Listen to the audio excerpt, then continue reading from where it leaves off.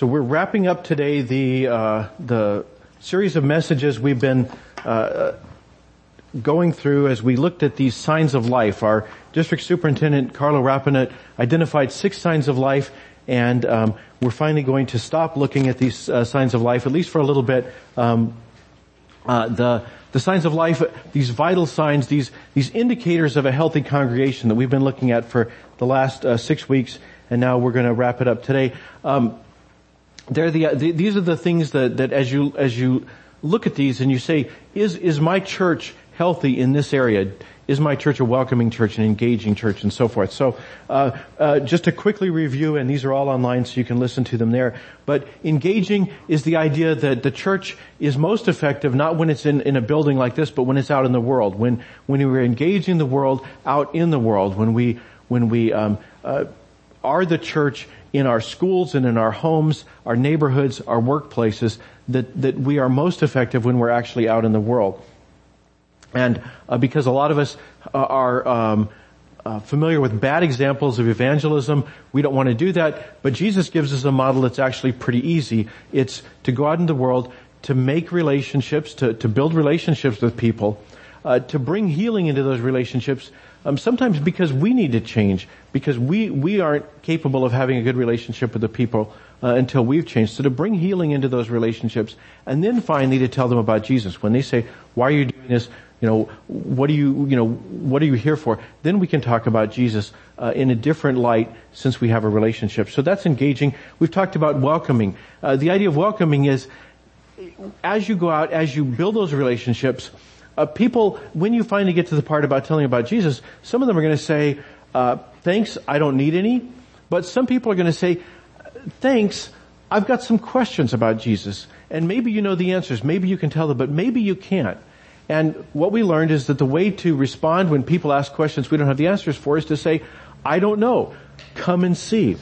And the problem with that is sometimes we belong to churches where before we can say that, we have to say, "But first I have to take you to coffee and explain everything that's going to happen, because there's going to be some things in my church that are pretty weird." And Carlos said, we want to be a welcoming church. We want to be a church where people can come in and be greeted and not kind of have to try to decode a bunch of weird Christianese. So we want to be a welcoming church, and what we learned is that the way we can be welcoming is to treat everybody as if they were Jesus. He says, that's the way I want you to do it. He says, when you welcome people, I'm going to treat that as if you were welcoming me. And so the strategy we developed was to be over the top, to be gracious, to be outdoing ourselves in terms of how we welcome people. So that's what we learned about welcoming. And then we talked about discipling. Discipling is the idea that once you've come to our church, you will fall in love with us, and we will immediately put you to work because we've got a long list of things we want to accomplish. And churches often do that. And that's exactly backwards. That our role as a church should not be to squeeze you dry and figure out what you can do for us, but actually to pour into you. To disciple people is to help them move from that come and see place to where God wants them to be, which is to come and die, to become like Jesus. To be people who live not for themselves but for God. So to move from come and see to come and die. And that's not automatic. You get to go to heaven, but it's not automatic that you will move along that trajectory. And so our goal as a church is to help you move along that goal by helping you with disciplines, the spiritual disciplines we've talked about before. And then, as you are growing in Christian maturity, as you have put into practice those disciplines, then we can ask you to serve. Or better yet, you can say to us, "How can I serve?" So we talked about serving in the church, and what we learned is that the ministers, the people in visible leadership like me who stand up at the beginning of the church service or whatever, that we are administrators. Our goal is to be like outfitters, to help you do the work of ministry, to help you find the place where you can fit in. But we learned that there's a quick technique you can do. If you don't know where you would fit in, where you're gifted, then what you can do is you can just begin. You can just do it. And if it's not the right place, you can just quit doing it. But we did learn a strategy. There's an acronym, GAP, gifts, abilities, and passions. What do you care about? Those are your passions. What are your abilities? What do you just know how to do? And then gifts are the places where God makes something look easy for you, that other people look at you and go, well, I don't know how you do that. So that's what we've been. That's a long recap, and this is why you shouldn't have 7-part sermon series. But that's kind of where we've been, and today we're going to wrap it up. Carlo wants us to talk about risk. I want to talk about risk too, but we're going to do that as a whole new series starting in the fall. So we're going to do that later. But today we're going to wrap it up with Connect. And the reason for connection is because we are part of a connectional church. We believe that we are better together. That's the title. I don't know if salt and pepper are better together, but they're better as a phrase, right? You don't say salt and bananas or something, right? You say salt and pepper. And so they're better together even if you don't like salt and pepper. So we're better together. We're better when we're doing things together. That's true as individuals. It's true as congregations, and it's true as denominations. So this is the way it says in the Old Testament. In the Hebrew Scriptures, it says this: 2 are better than 1 because they have a good return for their hard work. If either should fall, one can pick up the other. But how miserable are those who fall and don't have a companion to pick them up? Also, if 2 lie down together, they can stay warm, but how can anyone stay warm alone? Also, 1 can be overpowered, but 2 together can put up resistance. A 3-ply cord doesn't easily snap. It just makes sense, right? Not everything in the Bible is puzzling. This is just, of course, that all makes sense.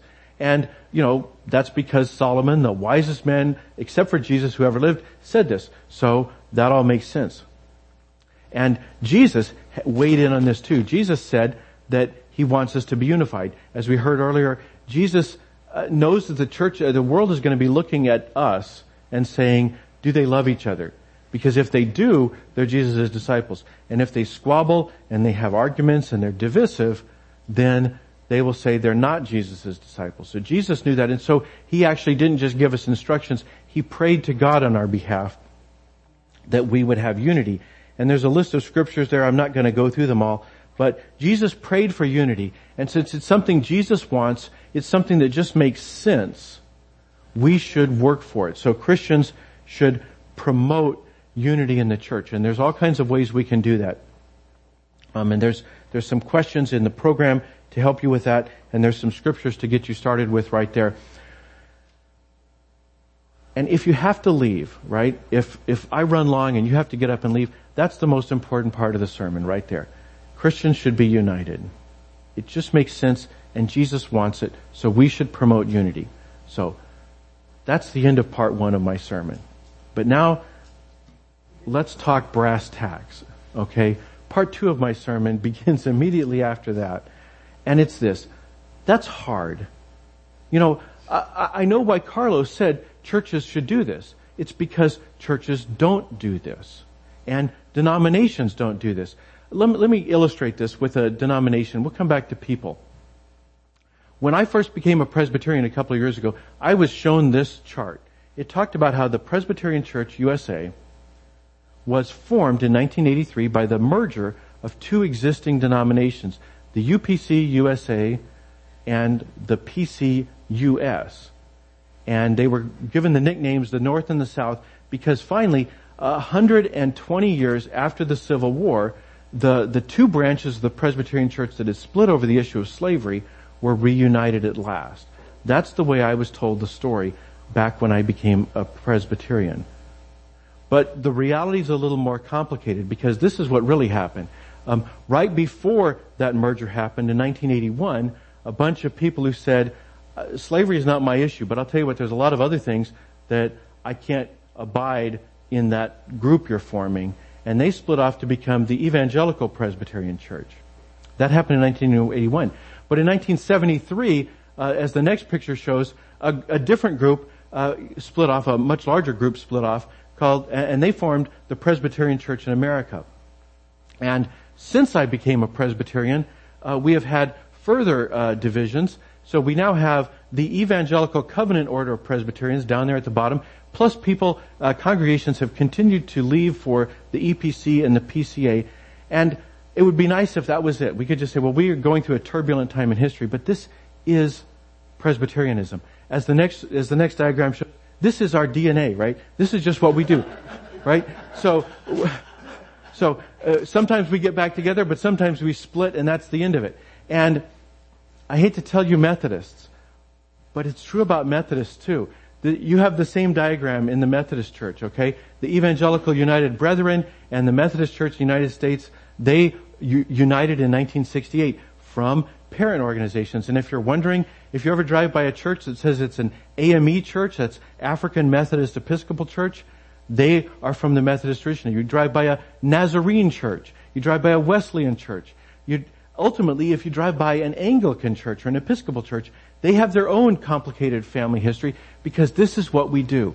Jesus prays for unity, and we go out and we split. Because unity is hard.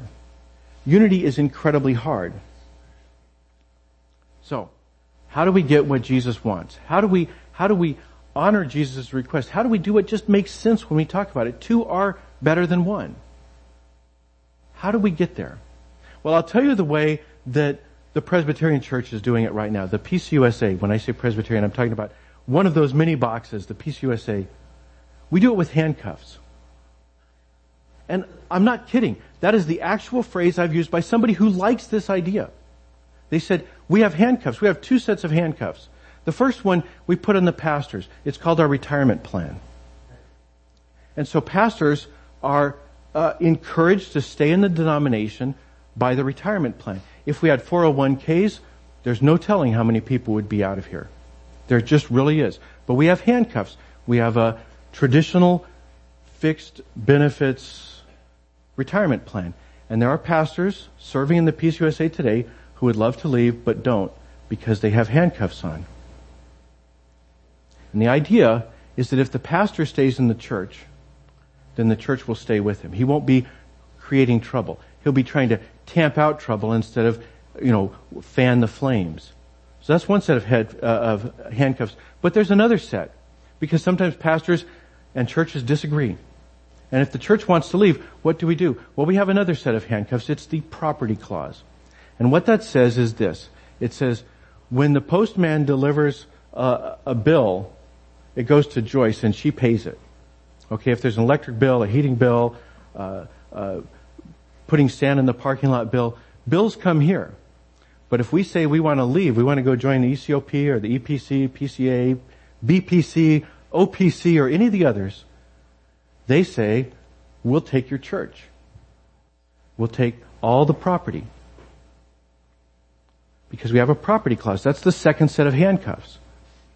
Now, I will tell you, I think that that's a terrible idea. I think it's a wrong idea for theological reasons. And I can go right back to the book of Genesis. There's a question in the study materials to help you understand this. But there's a biblical way of apportioning property when you have a disagreement.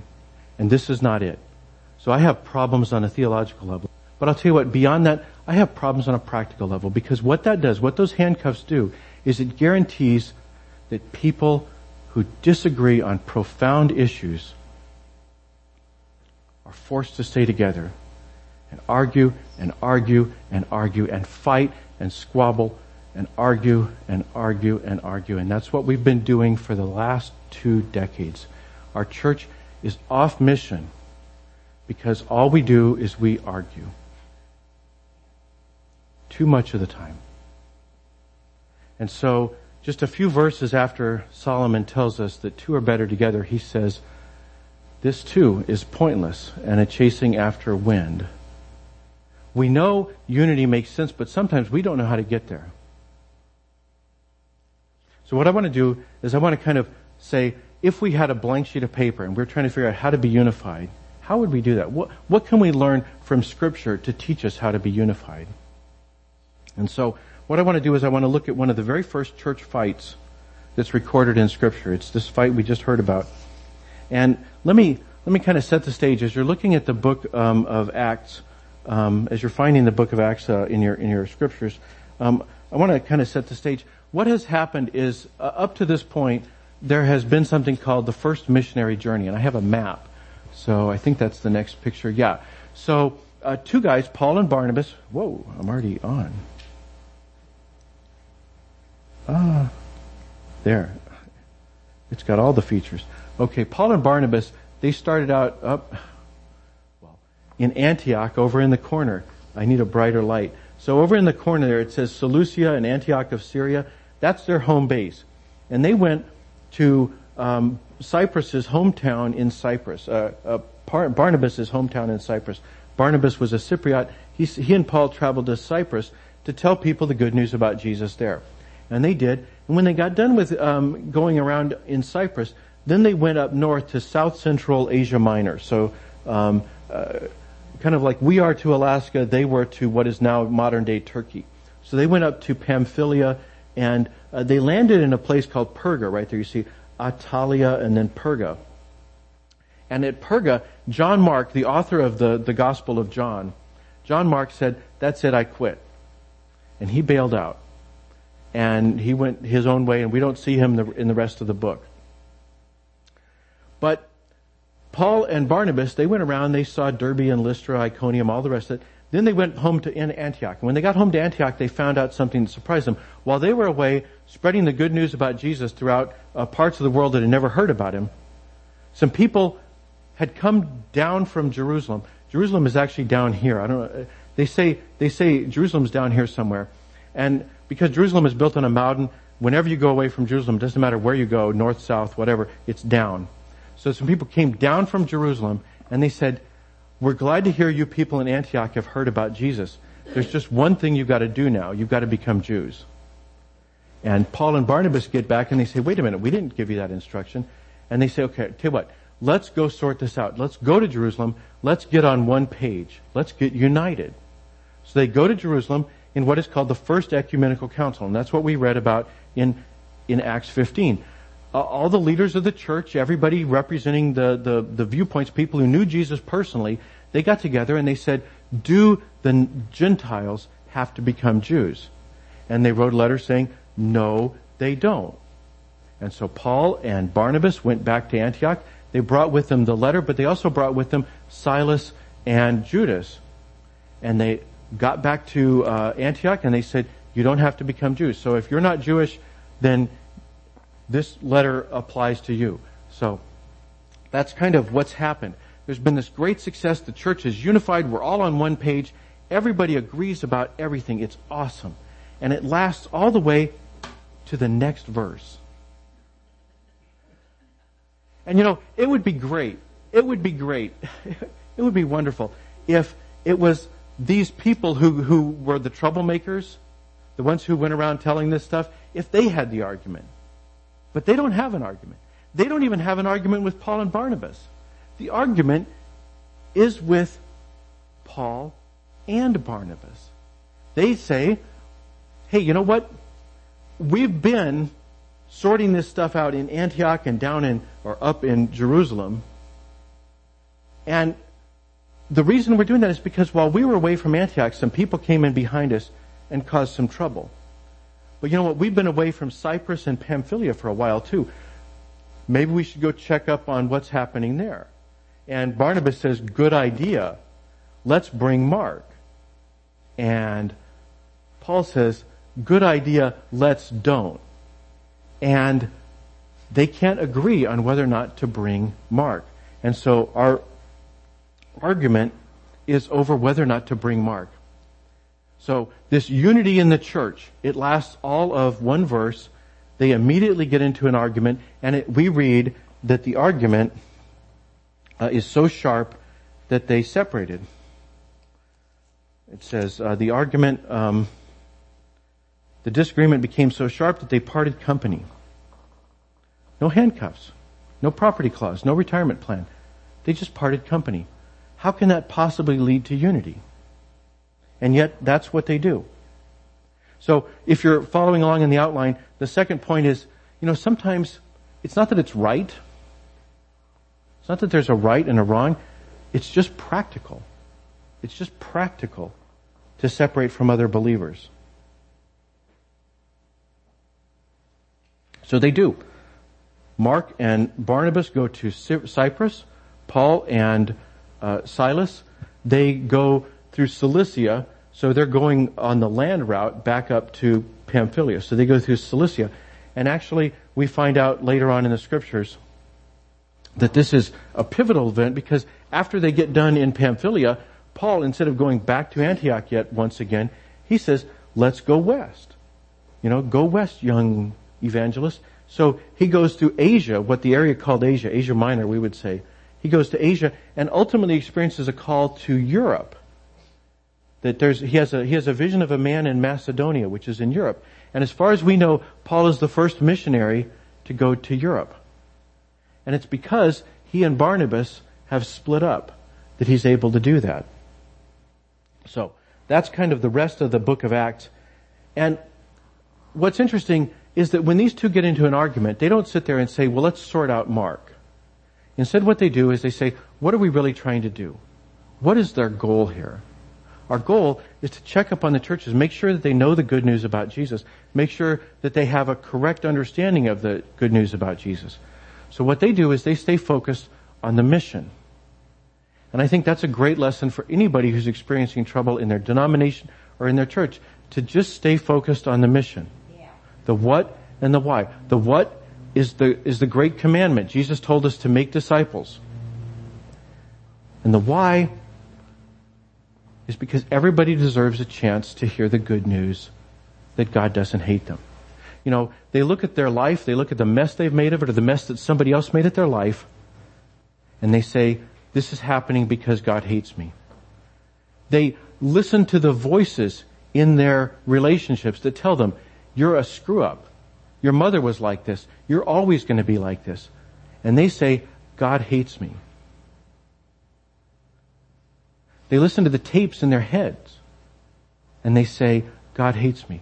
And everybody deserves a chance to hear the good news that God doesn't hate them.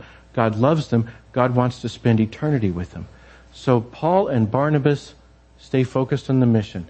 The what? To go and tell the good news about Jesus, to make disciples. And the why is because people deserve a chance to hear the good news about Jesus, that God doesn't hate them. So they stay focused on the mission, the why, and the what. And at this point, Barnabas disappears from Scripture. He's only mentioned one more time. I'll tell you about that in a moment. But at this point, we lose sight of Barnabas because the book of Acts is written by a friend of Paul's, a man who travels along with Paul, a man named Luke. And he comes into the story in a couple of chapters. But what's interesting to me about Barnabas is who's right and who's wrong. What's interesting to me is the Scriptures don't give us enough reason to make a decision. But I would encourage you, if you've got a study Bible, look at the footnotes, because we want to know who's right and who's wrong. And the footnotes in your Bible will often take sides. I looked at a whole bunch of Bibles this week, and a lot of them took sides. And I remember one in particular. It said Barnabas should have yielded to Paul because Paul was an apostle and Barnabas was just a disciple.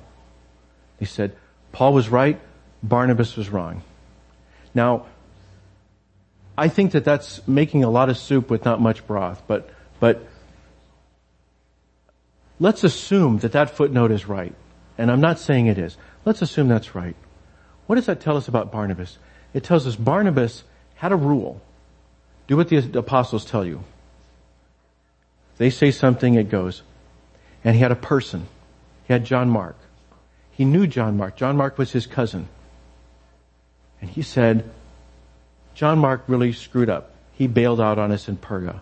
But you know what? John Mark needs a second chance. And I'm going to give him a second chance, even though the rule says obey the apostle. And I think in doing that, if that's what happened, Barnabas is most like Jesus, because that's what Jesus did over and over and over again. We all broke the rules. Jesus came for us because he cared more about us than he did the rules. He said, I'll take care of the rules. Barnabas did the same thing. Jesus healed on the Sabbath.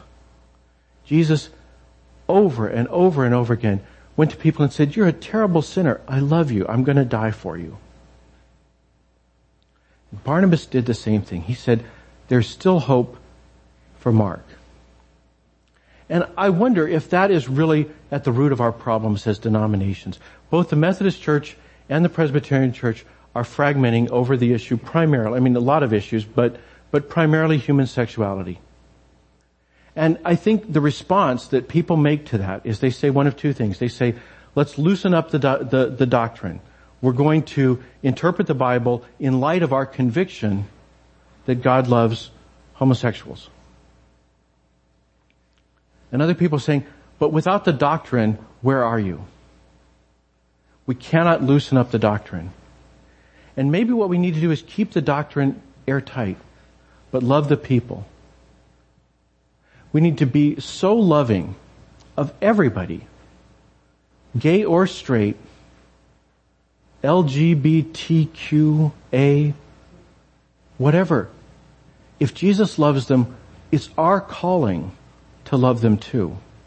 And I would encourage us to be like Barnabas, at least in this area, to say, I know what the rules say, but I love this person.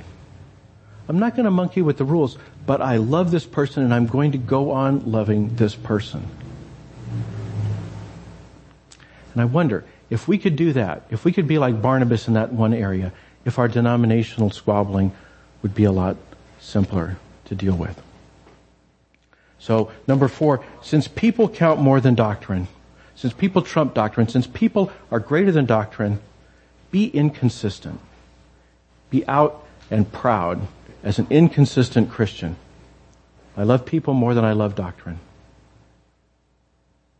Be like Jesus. I'm going to wrap it up. I said, this is the end, right? We don't see Barnabas again except one more time. And that's interesting because we know that Luke, who wrote this book, was a traveling companion of Paul. He had all kinds of time with Paul on the road, walking from one town to another all across Asia Minor, to hear the whole story, to get the dirt, to tell us how wrong Barnabas was. And he doesn't tell us. And that tells me one of two things. Either Luke isn't telling us, or Paul never told him. Wouldn't that be wonderful? If we could do the same thing? If when we got into an argument with another Christian, that instead of spending the next year or 10 years dishing the dirt on how wrong they were, we could simply say, God bless them in their ministry. You know, they're going to Cyprus, I'm going to Pamphylia. God bless them. The last time we hear about Barnabas in Scripture is later on, much later, after Paul has spent some time in a town called Corinth. And he writes a letter to the church in Corinth and he talks approvingly about Barnabas' ministry. He treats Barnabas as a colleague in ministry, not as a schismatic heretic who needs to be shunned. He says, what about Barnabas? Me and Barnabas. Wouldn't it be great if we could treat Christians the same way? And Paul did the same thing with Mark too. Ultimately, Paul and Mark reconciled somehow or other. And there are scriptures there, you can look them up. But Paul and Barnabas couldn't get along, and so they separated. And we know ultimately they got back together. And I think that is so much better, both in my head and my heart. What Scripture teaches us how to deal with a fight in the church is that it may be practical to separate. That if we focus on the mission, the what and the why, that will help us. And since people count more than doctrine, don't be a doctrine Nazi. Care more about people the way Jesus does. And if you can't be together, be nice. If you can't be nice, be quiet. You know, I told you that these things have personal applications. You can probably think of some. There's probably relationships that you feel stuck in. Maybe you should quit feeling stuck in it. Maybe you should say, I don't have to be in this relationship. And maybe you can find healing and ultimately be back in that relationship. And finally, as a pastor, I will tell you, churches are filled with people who are stuck in that church. And I don't know what sticks them in that church. But the church is trying to move in a new direction, and they are in a dissident minority. Whatever that direction is, the church is trying to do something different. And they say, over my dead body, we will never change as long as I'm in this church.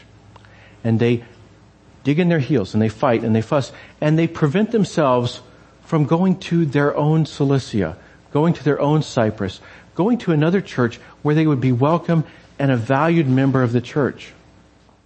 Because they say, I will die over this thing. We must have the stained glass windows. Whatever it is, whatever the thing that they're going, the hill they've elected to die on. You know, just as in denominations, sometimes it's practical to separate. So, this church, some other church, if you're ever in a church and you find yourself saying, over my dead body, you know, you might get your way. Instead, go to another church. Be blessed there. Bless them. Don't be handcuffed to your job. Don't be handcuffed to your church. Don't be handcuffed to your denomination. Let's pray. Loving God, we know you prayed for unity. We know that Jesus died and told us right before his death that people would look at the church and they would make judgments about him based on us. So first and foremost and always, Lord, we pray for unity. Help us to see trouble. Help us to work to prevent it. But Lord, we are so bent by sin. It has worked such damage in our psyches. Sometimes we cannot get along. So Lord, I pray you would guide us by the example of Paul and Barnabas. Show us how to separate gracefully. Show us how not to stay in relationships that are disastrous and poisoned. Help us to be mission-minded. And Lord, help us even after we've separated to look for the good, speak only good of the people we've separated from, that in your time we may find healing and restored relationships. We pray all this in the name of Christ our Savior. Amen.